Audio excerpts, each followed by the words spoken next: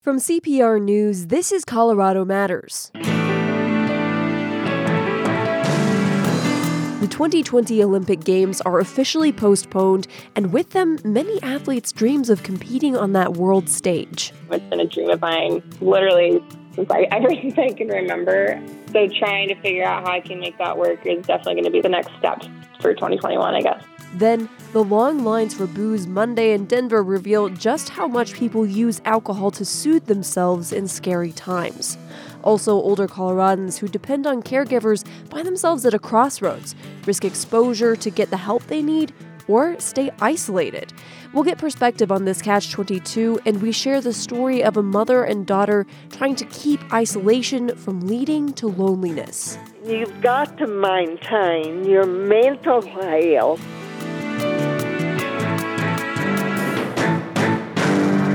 This is Colorado Matters from CPR News. I'm Avery Lill. It's been an agonizing 24 hours for Olympic hopefuls. Monday, they heard the news report that they'd been dreading. The 2020 Tokyo Olympics would likely be postponed for a year because of COVID-19. Hours later, the International Olympic Committee walked that report back, and today it announced the Olympics are definitely postponed, probably until 2021. The athletes hoping to compete are faced with an uncertain future. Their dreams delayed, but hopefully still within reach. Annie Kuntz of Wheat Ridge, Colorado, is the 2020 U.S. Indoor Pentathlon champion. She's also a favorite to qualify for the U.S. Olympic track and field team in the heptathlon. I spoke with her after the initial report of a delay from the Olympic Training Center of Chula Vista in San Diego. Hi, Annie. Welcome to the show. Hi, thank you for having me. Annie, I have to imagine it's disheartening to have a life dream like this put off, especially just 4 months before the opening ceremony was supposed to happen. Were you training when the word came down? Yeah, we were at practice today, my two other training partners and I, when the news hit. And, I'll be honest, at first, it's a disheartening, very, very disheartening thing to hear. But also you have to think about the greater good and where the world is at right now in our country and, the lives and livelihood of everyone right now. And so if the Olympics were canceled, I think it'd be a completely different story. We still have the hope that we get to, achieve that goal that we've been working towards our whole life. But it definitely hurts because we thought we were so close, only a few months away from what we've been preparing for our whole lives, especially the last 4 years. So it's hard, but just trying to stay positive and try to focus on what I can control right now. And just very thankful that they're not canceled and we still will have that opportunity to make a team. And the athletes were actually a big part of the driving force behind the postponement. Is that right? Yeah, it was. I was actually on a call this weekend on Saturday. USATF kind of put together a conference call. There was I think we maxed out the Zoom call. So it was like 300 people that were on it. And they were just trying to pick apart the athletes' brains and see what everyone was feeling, see what everyone's opinions were, and what we were wanting to kind of take that to the Olympic Committee. So very thankful that they asked our opinions and took what we had to say to the Olympic Committee. I think about 80% of the athletes were for postponement. So now, there is still so much up in the air. The U.S. Olympic track and field trials where athletes qualify for the games, they're still scheduled for the third week of June in Eugene, Oregon. Is there any word on whether that event will still happen even if the Olympic Games are not? That's the thing that we're not sure. And I think that's been the hardest part about this whole scenario is everything that's happening right now is unprecedented. So it's hard to navigate. No one knows how to navigate through this. And these championships, these Olympic trials, the Olympics, there are years and years of planning goes into these things. So logistically, it's really tough. Right now, we don't know anything about the Olympic trials. And I think, thankfully today, I think we at least got some clarity that postponement will be happening. So we know that at least. So right now we're just trying to see if we will even get a season. And I'm sure we'll know in the next couple of weeks as things are moving pretty quickly here. There's new information every day and things are changing pretty quickly. But as of right now, we have no idea what will happen for the rest of the season. Now, you compete in the heptathlon. That's 7 events. Let's get a little bit of clarity. Which events are those? Yeah. So it's the women's version of the decathlon. So we do the 100-meter hurdles, the high jump, the shot put, the 200-meter dash. And then on day 2, we go and do the long jump, the javelin, and the 800. And I imagine that means you have to train extra hard to be at your peak in each one of those at the Olympic Games.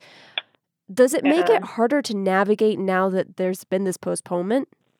Yeah, I mean, it's definitely hard. We talked a little bit with our coach today about, with this time, we might be able to focus more on our weaker events for longer and not having to prioritize all 7 at the same time. So that could be a positive that comes out of this. It's definitely, I think the hardest part is that, this is a 4-year thing that we, sacrifice our social lives, we sacrifice finances, we sacrifice a lot in these 4 years, and you want to peak at the right time.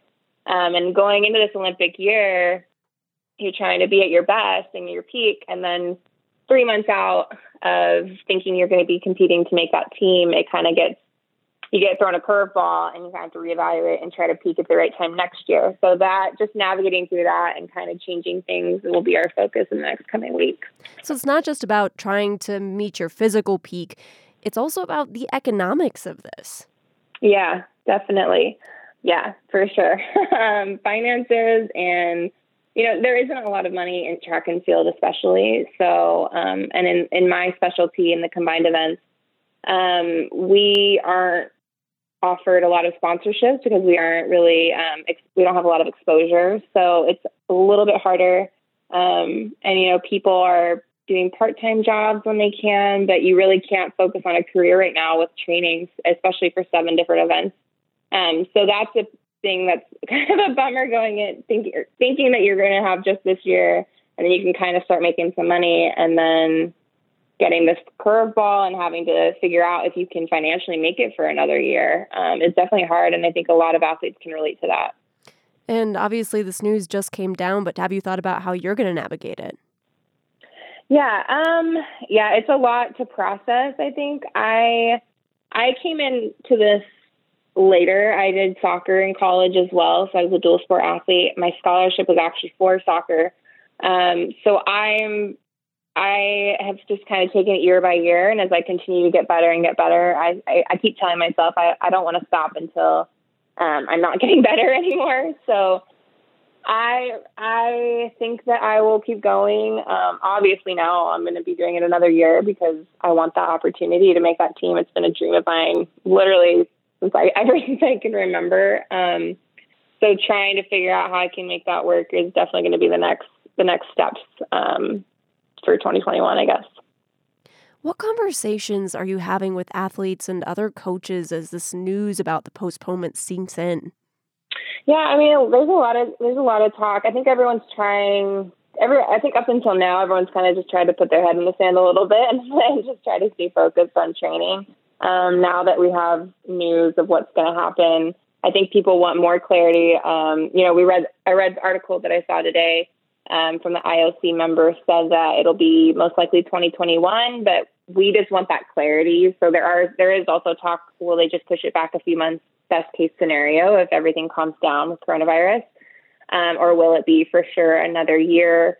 There's also, Canada has already pulled out along with Australia, and they said that they won't send their athletes if they do postpone it, even just for a couple of months. So a lot of different factors floating around, a lot of frustration and hurt, I think, within the athletes. But, you compare it back to, today at practice we were talking about in the 80s when, athletes, the boycott happened and athletes weren't even given that opportunity to go compete. They got that ripped away from them. So I think it's a blessing that we still have the opportunity. It's just postponed a little bit to go chase our dream. The IOC, you mentioned the International Olympics Committee, and they're the ones who make this decision. Mm-hmm. We haven't even touched yet on the very real risk of getting sick. Obviously, COVID-19 as well as isolation during recovery, that could throw a real wrench in athletic training. Has anyone at the training center there in San Diego gotten sick? No, not. I don't know of anyone. They've put in pretty strict protocols and restrictions. They're cleaning things just 24/7 over at the center that I train at, and everything is outside. We're trying to keep our groups very small, so they're putting systems in place. But it is scary, and I think that takes priority right now, is like the greater good of everyone and the health of everybody and the lives and the livelihood. I'm more worried about right now, and that takes priority over any sport right now. And like you said, you're still training. How is the Olympic Training Center keeping everything sanitized? I imagine there's a lot of equipment involved. Yeah. So they've shut down the weight room. Inside, you usually have like a dining hall area, and right now you're not allowed to touch anything inside there. So they'll bring you your food in a to-go box, and you have to leave and take it that way. So no one's able to sit or touch anything used in there. And then all of our training is only outside, so we can't really go inside of our like little shed thing that we have. All the weight room equipment has been moved outside, and then they're sanitizing that after each touch. So that's kind of the changes that have happened. I'm sure it's going to continue to change within the next week or two. And how are you keeping a safe distance from other athletes and coaches, especially when you train alongside people? Right. Yeah. So when we warm up, we've just been like keeping like 2 lanes, distance from each other. Just being really, mindful of the circumstances that we're in. Hand sanitizer constantly, touching equipment. We're just sanitizing everything. So it's just, I'm honestly surprised a little bit that the center is still open, but people do live there, so it's their home. So I think that's the main reason that it has stayed open. But it's definitely, even this week, I was a little bit hesitant to even if we should be going to the center, just because I want to be very mindful and smart about the situation we're in right now. Are you considering training somewhere besides the center? It's hard. I mean, I think this week will be a little bit telling. I think we're going to start to really reevaluate things. It's the postponement. Once we get the date and the official word that it's postponed for a year, I'm sure we'll take some time off. We'll stay in home. We'll do workouts in home, so that we can, fall in line with what everyone else is doing. And, that our sport won't be the priority at that time because we have so much time to prepare. And that's kind of what I'm hoping for in the next coming days. Annie, good luck. And thank you so much for being here. Thank you guys. I appreciate you guys getting our opinions and our voice heard. Annie Coons of Wheat Ridge, Colorado, is a favorite to qualify for the U.S. Olympic track and field team to compete in the heptathlon. The 2020 Olympic Games, which were scheduled to begin this July in Tokyo, were officially postponed today. On a normal Sunday, Elizabeth Richards visits her 83-year-old mom, Martha Bass, at her mom's condominium. Richards helps her pay her bills and settles in for a chat. But that's not what happened last Sunday. Here's Richards. I met her at the lobby of her condo building. We sat in 2 chairs that were at least 6 feet apart. She gave me her bills and other things. And what I ended up doing was taking them home. Whether it was luck or fate, family members recently installed an Alexa device at Bass's home that allows video chats. When Richards got home, she connected with her mother. All of a sudden, things were more familiar. We had Alexa set up on her dining table and on my dining table, and I had a cup of tea and she had a cup of tea. And so we just kept going back and forth. In an odd sort of way, it was like telecommuting with my mother. Richards has stayed almost entirely at home recently for fear of getting the virus and perhaps passing it on. I don't know if I'm being overly cautious, but I don't want to be the one who brings the virus in. And it's not just into Mother's home, it's into the whole condo community where she lives. And there's so many vulnerable people there. Caution also made it impossible for Richards to do something else she'd planned on Sunday. Late last week, she called to get her mom's grocery list. The idea was that Richards would order it before their visit and avoid going into the store by picking it up outside. At the top of Bass's list, a green banana and 6 Brussels sprouts. I go to place the order, and I can't because every slot is filled for the next 3 days. And I actually start crying. Martha Bass lives in a community with other retirees, but with the exception of her daughter and an occasional cleaning lady, she's pretty independent. She likes to cook her own dinner. I like tacos, bratwurst. I just cook a variety of things. Her life has narrowed some since the coronavirus crisis. We have movies, a Bible study, prayer meeting, and we have a game night, and those are weekly. We just do things together. Most of those have been canceled, but she and her neighbors on the 4th floor still get together to talk. They even have dinner sometimes, even though that doesn't follow the recommended physical distancing of 6 feet. You've got to maintain your mental health as well as your physical health. Her daughter says her mother needs quality of life. Maybe death isn't that scary. If the choice is loneliness. It's still unclear how long the elderly will have to stay at home to protect themselves from the virus. Martha Bass says she doesn't spend a lot of time looking ahead. Fear is something that, generally speaking, I've dealt with. God doesn't give me a spirit of fear. That was Martha Bass. She's 83 and lives in a retirement condominium. Her daughter, Elizabeth Richards, is a software executive. They both live in Evergreen. Now, Bass and Richards clearly have some advantages. Martha is relatively independent. She has a close group of friends and neighbors, and her daughter is nearby.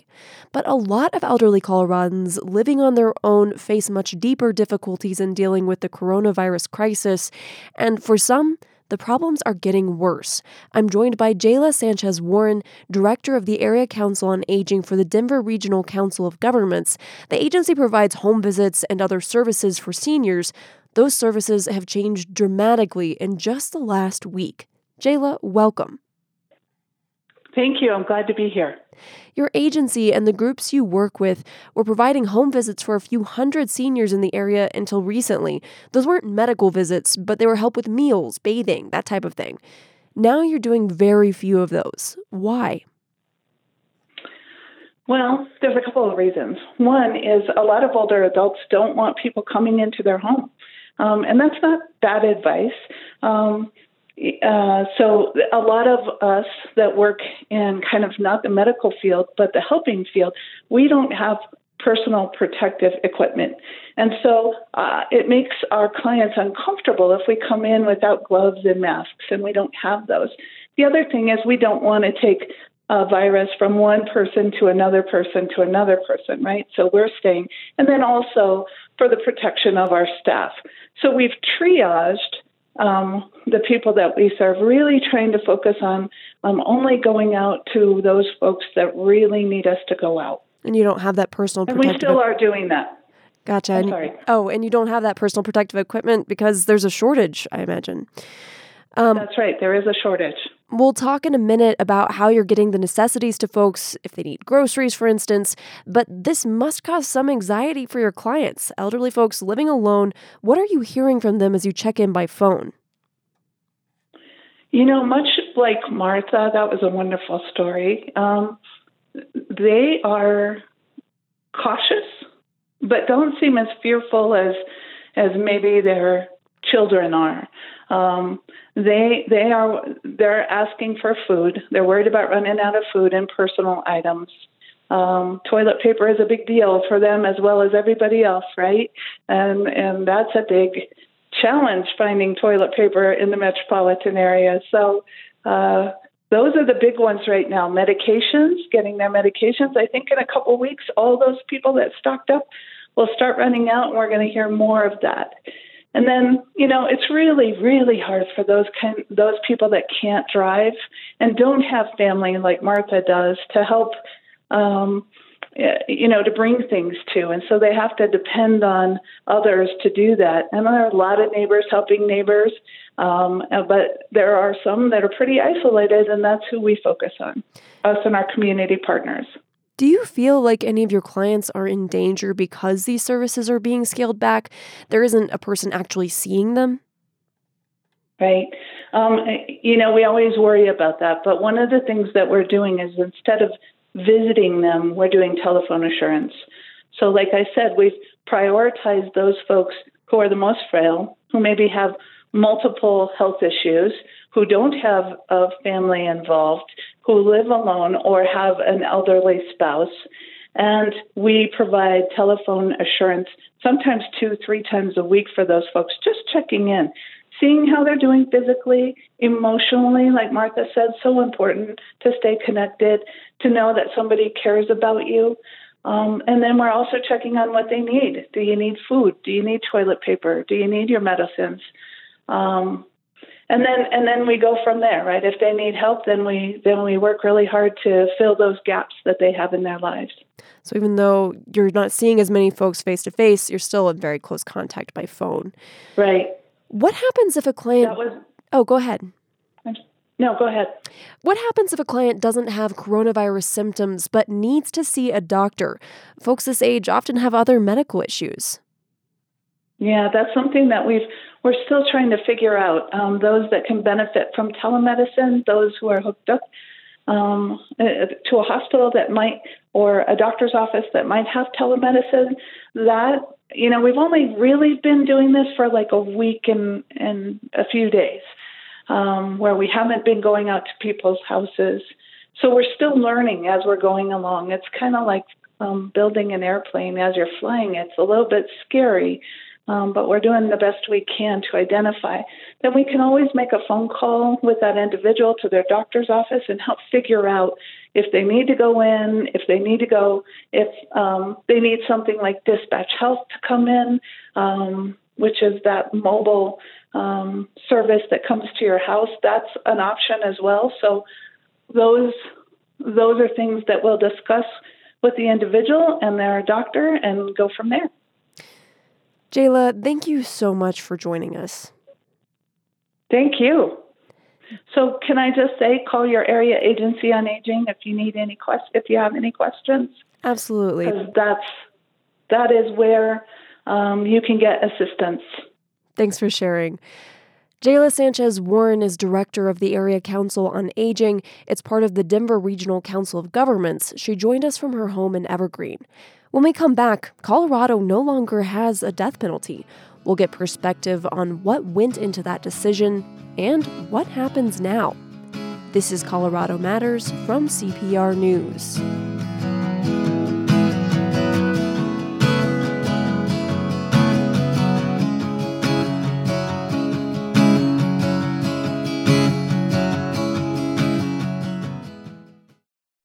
Count on CPR News to keep you up to date about the coronavirus in Colorado. At CPR.org, you'll find the latest news and live updates on closures, testing, cases, and more. Live streams of press conferences from local, state, and federal officials, and stories from the CPR newsroom and our colleagues at KRCC in Colorado Springs and other sources.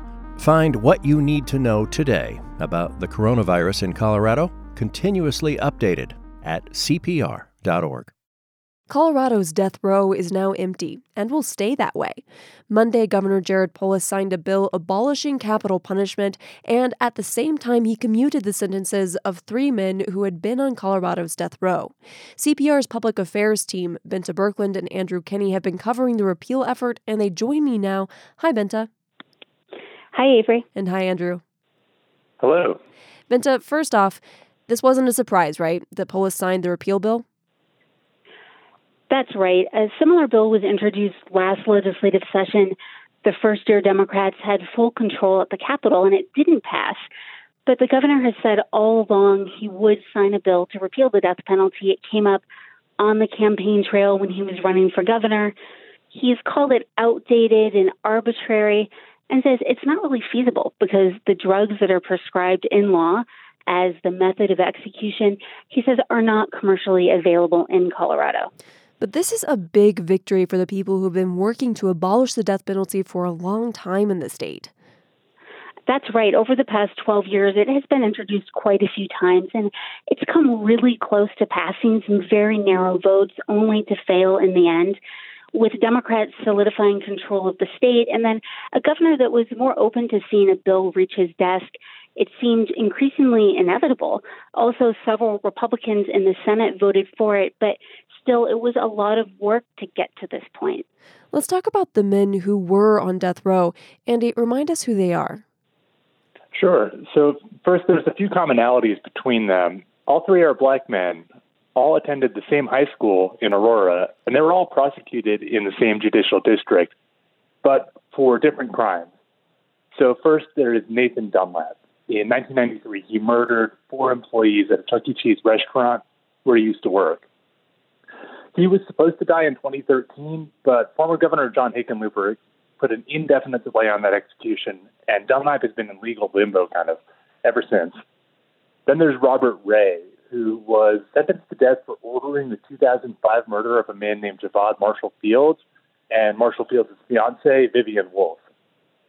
Marshall Fields was going to testify against Ray about an earlier killing, and the fact that he targeted a witness, that Ray targeted this witness, was part of the reason he got the death sentence. His case was still in appeals, and the execution hadn't been scheduled yet. And lastly, there's Sir Mario Owens. He's connected to Robert Ray. He actually carried out the murders of Marshall Fields and Marshall Fields' fiancee and the earlier person as well. His case is in appeals as well. And, Governor Polis told us more than a year ago that he'd probably commute their sentences if the legislature sent him an abolition bill. And that's exactly what happened. If the state Republicans and Democrats were to say, and I were to sign a bill that said we no longer have the death penalty in Colorado, whether it's formally in the bill or not, I would certainly take that as a strong indication that those who are currently on death row should have their sentences commuted to life in prison. That's Governor Jared Polis speaking to us more than a year ago. Andy, were people expecting him to take that step on Monday? It wasn't clear. We knew that he was reaching out to families and talking about this stuff, but it wasn't necessarily the case that he was going to do it this fast. Some state governors have waited a while before commuting people after the death penalty was repealed. Others haven't done it at all and left it to the courts to decide. This also creates some kind of interesting complications. There's actually still one death penalty trial underway in the case of the murder of Deputy Heath Gum. And if that jury chooses death for the suspect, then Polis would have another decision to make about whether to spare another person from the death penalty and instead convert, like with these guys, to life in prison without the possibility of parole. Is Polis being criticized for this move? Yeah, unsurprisingly, he's being criticized by District Attorney George Brockler, a former gubernatorial candidate and a big proponent of the death penalty. Brockler is the DA for the district where this happened, where these cases were prosecuted. And he says he only got word a few hours before the executive orders were released. He only got word a few hours before that these commutations were going to happen. And he claims Polis should have consulted with him first. Polis says he has the authority to do that on his own. And also, it was a hard turn of events for Democratic State Senator Rhonda Fields. She's the mother of Javad Marshall Fields and went into politics after her son and his fiancee were murdered, and she's been a strong advocate for keeping the death penalty in place. I talked to her yesterday, and she called it a, quote, sad, sad day for Colorado. And she feels with the swipe of a pen, Governor Polis undid the work of the jurors and the judicial system. She said, quote, justice was hijacked, and she thinks the justice system was undermined. And Fields said the governor made his decision. And so she says she's going to have to live through it. She said just like she had to live with the death of her son. Fields being in the legislature really must have changed the dynamic of this debate over the years, right, Bente? Well, it did, because it was so personal, and this is their colleague at the Capitol. And then remember, we also have Democratic Representative Tom Sullivan, whose son was killed in the Aurora Theater shooting. He's another big advocate for keeping the death penalty. So having high-profile Democrats who were opponents made this harder for the party. It really divided Democrats. But it was also very personal for people trying to abolish it. Democratic Senator Julie Gonzalez is one of the main sponsors. It was emotional for her. She feels it's the right thing to do and long overdue. that says she doesn't consider ending the death penalty really a victory, even though it is so momentous. What were the main arguments on both sides? Well, the death penalty opponents worked really hard this year to bring in other families of murder victims to talk about why some of them do not support the death penalty morally, or because they say it just doesn't really bring closure. Also, a lot of discussion that the death penalty is disproportionately impacting people of color, and we've seen people get exonerated. Ethical, moral, religious arguments, and one Republican who voted to repeal said, look, the government shouldn't be in the business of killing people. And Andy, what have you heard on the other side? You know, we've heard from other victims' families who still think they could get closure or at least justice from seeing the perpetrators die. And we've also heard from some district attorneys like Brockler who said that it's that threat of capital punishment that helps them to convince some of the worst offenders to take plea deals and potentially avoid those costly trials. That's an idea that others push back on. And the proponents of the death penalty have also argued that it's the punishment of last resort, for example, for somebody who's already sentenced to life in prison and then who commits a further crime. Andy, I understand that you've been looking into how Colorado abolishing the death penalty fits into the larger movement to get rid of the capital punishment nationally. What have you found? This is part of a huge shift nationally. Colorado is now the 22nd state to abolish the death penalty, and that is coming from a place where it used to be totally commonplace. It was everywhere. Even in the 1990s, something like 80% of Americans approved of the death penalty. Some states have stepped away from it because innocent people turned out to be on death row. There were scandals. In Colorado, it was different. The death penalty just kind of withered away here. The state's only executed one person since the death penalty was reauthorized by the U.S. Supreme Court back in the 70s. There's not any real doubt that that last person, or that the three people on death row now committed their crimes. But the problem is that juries are less and less likely to agree to administer the death penalty. And, at this point, it's used so infrequently that I think it became easier to make that case that legislators should just get rid of it. Well, I want to thank you both for joining us. Thank you, Avery. CPR's public affairs reporters Andrew Kinney and Binta Berkland, they host our weekly politics podcast, Purplish. It's a great way to catch up on what happened this week and what policymakers are up to. And for the time being, with the political side of coronavirus. That's our podcast, Purplish. You can get it wherever you get your podcasts. When we come back, liquor stores closed, then allowed to open again in Denver. What this might say about our anxiety over coronavirus. This is Colorado Matters from CPR News. Every day on CPR News, you hear stories that transport you out of your world and help you understand the lives of others all across the state and beyond. Hi, I'm Western Slope reporter Stina Sieg. Colorado Public Radio brings you impactful journalism that's only possible because you value and support it. You rely on CPR News to keep you informed. Please support this vital service by donating at CPR.org. We got insight Monday into how important alcohol is to Denverites. Mayor Michael Hancock told citizens that liquor stores would be closing for a little over 2 weeks to slow the spread of coronavirus. We do not see that as an essential service. Tonight would be the opportunity for you to go grab supply if you need a resupply. Almost instantly, liquor stores in and around Denver were packed. Lines out the door, a bunch of people in close proximity, exactly what the mayor was hoping to avoid. So he amended his order. Liquor stores and marijuana dispensaries could stay open if they implement extreme physical distancing. Panic booze buying is something we want to talk about with Jolene Park. The Denver nutritionist coined the phrase gray area drinking and created a community for people who fall somewhere between rock bottom and every now and again drinking. Welcome, Jolene. Thanks, Avery. Great to be here. Did people's reactions surprise you?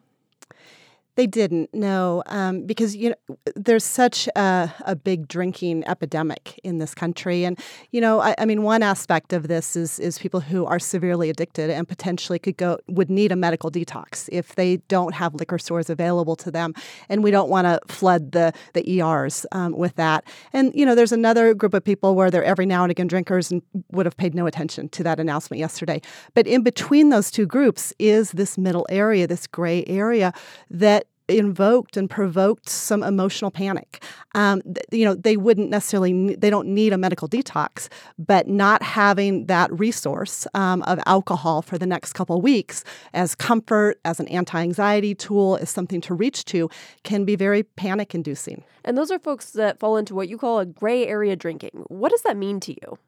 Yeah, it's a large segment of the population, again, that doesn't need a medical detox, that doesn't need to go away to treatment. They can and do stop drinking, but they're not every now and again drinkers, and they rely on alcohol to soothe anxiety, to soothe discomfort. They look at it as a reward at the end of the day. It's a very frequent pattern and habit that they use to manage uncomfortable emotions. And how to drink responsibly during this time of isolation is something that's been on my mind, and I've set some rules for myself around how much and when I drink alcohol, and I'm trying to make sure most of my drinking is still social, like a glass of wine with my parents over video chat or a virtual happy hour with friends. I wonder, is it a good idea to create some rules? Yeah, I think, awareness and reflection on when we're drinking, why we're drinking, around emotions, around certain events that are happening, and being reflective about that level of discomfort and anxiety in our body. And are we using drinking and alcohol then to try to manage that? And being aware of that is key. And you don't just focus on limiting alcohol, you actually encourage people to add things to their lives. And I imagine that's part of this anxiety connection. What do you mean by that? Right. Yeah. For me, it's not about telling everyone to stop drinking. This is not a prohibition stance. But being very reflective is if this panic came up for people yesterday around, again, that connection with alcohol is what I use to soothe and comfort, and it's my way to de-stress. And if that has really been the only connection to do that, to then be reflective on what else can support you in that, and what can we add in. And these are where all the nourishing pieces come, whether connecting with other people, moving our body, looking at creative outlets, relaxation. All of those things can soothe our nervous system, can help calm the anxiety. Alcohol actually makes anxiety and depression increase, and it can decrease, it can suppress the immune system. So it does the reverse effect of what we're needing in this pandemic with our immune system and nervous system, but other things can really be much more supportive when we add them in. So it's a little bit like pouring gasoline on our anxiety and depression and our immune systems. Exactly. You actually want people to be especially mindful when they're home with kids. And that's not just because kids can sneak alcohol. What are your concerns? Yeah, I mean, this happens every day. When we're not in the situation that we're in, alcohol-related injuries and drinking too much, where people then end up in the hospital. Again, we don't need people overloading the hospital because of alcohol-related incidents. And so, if we're stockpiling alcohol in the homes, there's kids, adults, but not even where it goes into kind of a crisis, like an injury or something happens, but just being available to each other, being available to kids while we're home. And if we're intoxicated, it makes it it's harder to do so. And we often think of alcohol as a sleep aid. But that's not physiologically true, right? Exactly. So again, in a time when we need more sleep, for our immune system right now, when we need to regenerate and help our stress, come down, we need good sleep. But alcohol interferes with that. So it's the reverse. Alcohol, we're thinking that it helps us relax and sleep and unwind, but it's actually these other things that we add in that can be much more useful and beneficial. And can you give me an example of one or two of those? Yeah, I would recommend just one routine each day, like moving your body, focusing on your breath. It sounds simple, and it sounds kind of like it's too simple, but it actually makes such a big difference. A creative outlet, doing something where it's we can repeat it, like putting together a puzzle, knitting, using our hands, where we're making or creating something, can be a great way to discharge stress. So something else to release those stress feelings besides turning to alcohol. In about 30 seconds we have left, I have to wonder, how the heck did we come to see alcohol as such a helpful crutch? Oh, I mean, we've been in this again. Alcohol is so socially accepted as a crutch for anxiety, for just soothing our discomfort. And in this time when things are the anxiety is really high and the discomfort's high, it's of course we're reaching to it. But again, a reminder: there's also other things. It's not saying don't drink, but there's many other things you can reach to as well. Jolene, thank you so much for being here. Thank you for having me.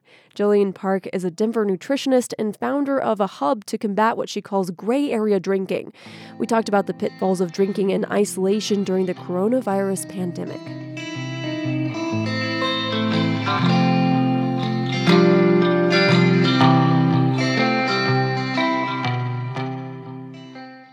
As people socially distance themselves to slow the spread of the coronavirus, they're being asked to cancel all non-essential medical visits. Some healthcare facilities have closed, and most that remain open are requiring patients to call ahead before making a visit. To enable social distancing and ensure that Coloradans can still access non-emergency care, health providers are turning to visits by phone or the internet to fill the gap. Lindsay Fent reports on some recent changes to telehealth in Colorado and how it's being used in response to COVID-19. Hi, Lindsay. Hi. What exactly is telehealth? So in healthcare, that term can mean a few different things, but the way people are using it now is to refer to any doctor visit that isn't done in person. So these visits can be done over the phone, in online video conferences, or in online chat, and they're always with a licensed provider, which is usually a doctor or a nurse practitioner. So what role does telehealth have to play during this global health crisis? So the CDC is recommending that healthcare providers start to rely more on telehealth, both for regular healthcare appointments and in response to COVID-19. So this lets people with non-emergency health issues talk to their doctors without actually having to go into a facility and expose themselves to other patients. And then people who suspect that they may have COVID-19 can also use it to discuss their symptoms with a doctor who can then screen them to see whether or not they should be tested. In both of these cases, the doctor can recommend that the patient get in-person care if they have dangerous symptoms of something, or they can also prescribe some medicines remotely. I talked to Dr. Amy Ducro, who is Kaiser Permanente's lead infectious diseases expert for Colorado. Here she is explaining the benefit of telehealth. During the coronavirus pandemic, or this situation that we're seeing now, we are really encouraging a virtual first strategy so that we can meet everyone's care needs by addressing them through these channels rather than having them come into the medical office buildings, which may pose a risk to them or to others if they are sick. So it's so useful in this situation. What is being done in Colorado to expand telehealth? So last week, Senator Michael Bennet led a group of other senators in writing a letter to the FCC that was urging them to increase subsidies to rural health providers. So this would allow rural clinics and hospitals to expand their telehealth networks. And then here in Colorado, Governor Polis also ordered all state-regulated insurance providers to waive fees for telehealth visits that are related to COVID-19. So this means that anyone that accesses telehealth through their insurance company, they won't have to pay for the visit if it's related to COVID-19. Are healthcare providers able to fulfill the increase in demand for these services? So telehealth has been around for a pretty long time. So most providers and insurance companies already have these services set up. In Colorado, insurers are required to cover telehealth like they would a regular doctor visit. So healthcare providers are now just relying more heavily on these networks and shifting resources that would have been used for in-person care into telehealth. So Kaiser Permanente, for example, closed most of its clinics in Colorado last week in response to COVID-19. They're consolidating all of their in-person visits to 10 of their clinics, and then everything else is going to telehealth. If someone in Colorado wanted to make a telehealth visit, how do they do that? So people with insurance regulated by the state can access telehealth through their insurer's website or by calling them. Some insurers provide telehealth services directly, and then others will refer their patients to some other provider like a hospital or a clinic. If the visit is related to COVID-19, it legally has to be free. Other ones might carry a cost. There are also We're actually going to have to wrap up right there. Thank you so much for joining us, Lindsay. Okay, thanks. Reporter Lindsay Fent here to talk about the role of telephone and virtual doctors' visits during the coronavirus outbreak. Health officials across the state are struggling to get enough COVID-19 testing kits, but one Colorado county is planning to test every single person, even if they're not sick. CPR's Allison Sherry reports San Miguel County won't even have to foot the bill. It's yet another lucky day to be in Telluride. Bluebird skies in Telluride, and check it out, some skiers were actually sharing the mountain with But during a global pandemic, it's not access to skiing I'm talking about. It's access to a coronavirus test. And in San Miguel County, everyone gets one. What an opportunity, right? That's Grace Franklin, the county's public health director. Franklin feels lucky because San Miguel County isn't paying for the tests. Having this option is important for a county with limited healthcare options. 2 executives from an international biomedical company have a home in Telluride, and they are offering the tests for free to anyone who wants one. We're all, as a global community, learning about this virus, and so there's a lot unknown. And so this will, again, just give that better picture and snapshot. Lou Reese and his partner Mei Hugh are co-CEOs of United Biomedical. Reese says testing even healthy people on a large scale could provide helpful public health information. So this is about empowering people with real, transparent, and accurate information. This is about potentially what if we find out that the spread is more than we ever thought, and so everybody's already infected, and so that would mean that the disease wasn't as deadly as we think. Wouldn't it be great to have that data? The southwestern Colorado County has about 8,200 people. The tests will be voluntary. They differ from the CDC tests because they're blood antibody tests and not swabs, which means they can test whether you've ever had coronavirus and have an immunity to it. This comes at a time when access to COVID-19 test kits has frustrated public health officials in Colorado and across the country. And testing inequity is raising eyebrows, whether it's for professional athletes or the residents in San Miguel County. Scott Bookman works at the state's Department of Public Health and the Environment. There's obviously a great need and great demand for testing that is struggling to be met. Bookman was circumspect about San Miguel's experiment. It's not CDPHE's role to approve of a test such as that. They have gotten clearance by the FDA to do this work, and we are evaluating our own interpretation of the efficacy of that. We have made no determination at this point on what the right strategy is. Large-scale testing, especially among healthy people, hasn't happened very much since the outbreak of COVID-19.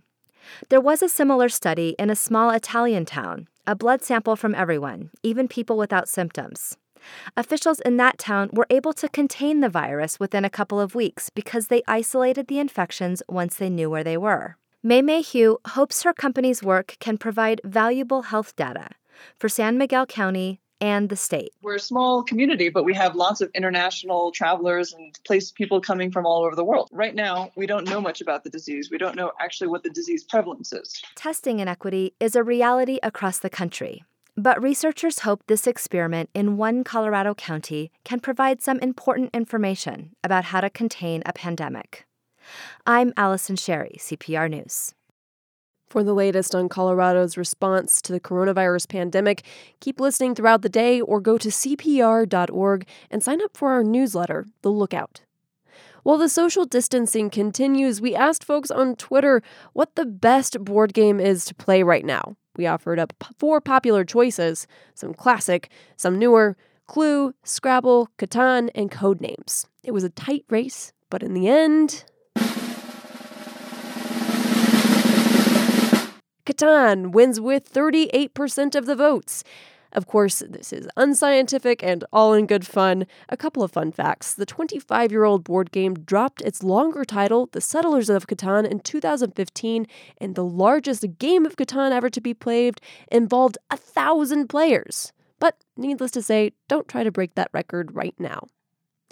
Finally, today, we want to hear how your relationship is going. Yes, I'm serious. Recent news reports suggest rising divorce rates in one Chinese city after the coronavirus outbreak. Couples who normally have hours, if not days apart due to work, suddenly find themselves together all the time.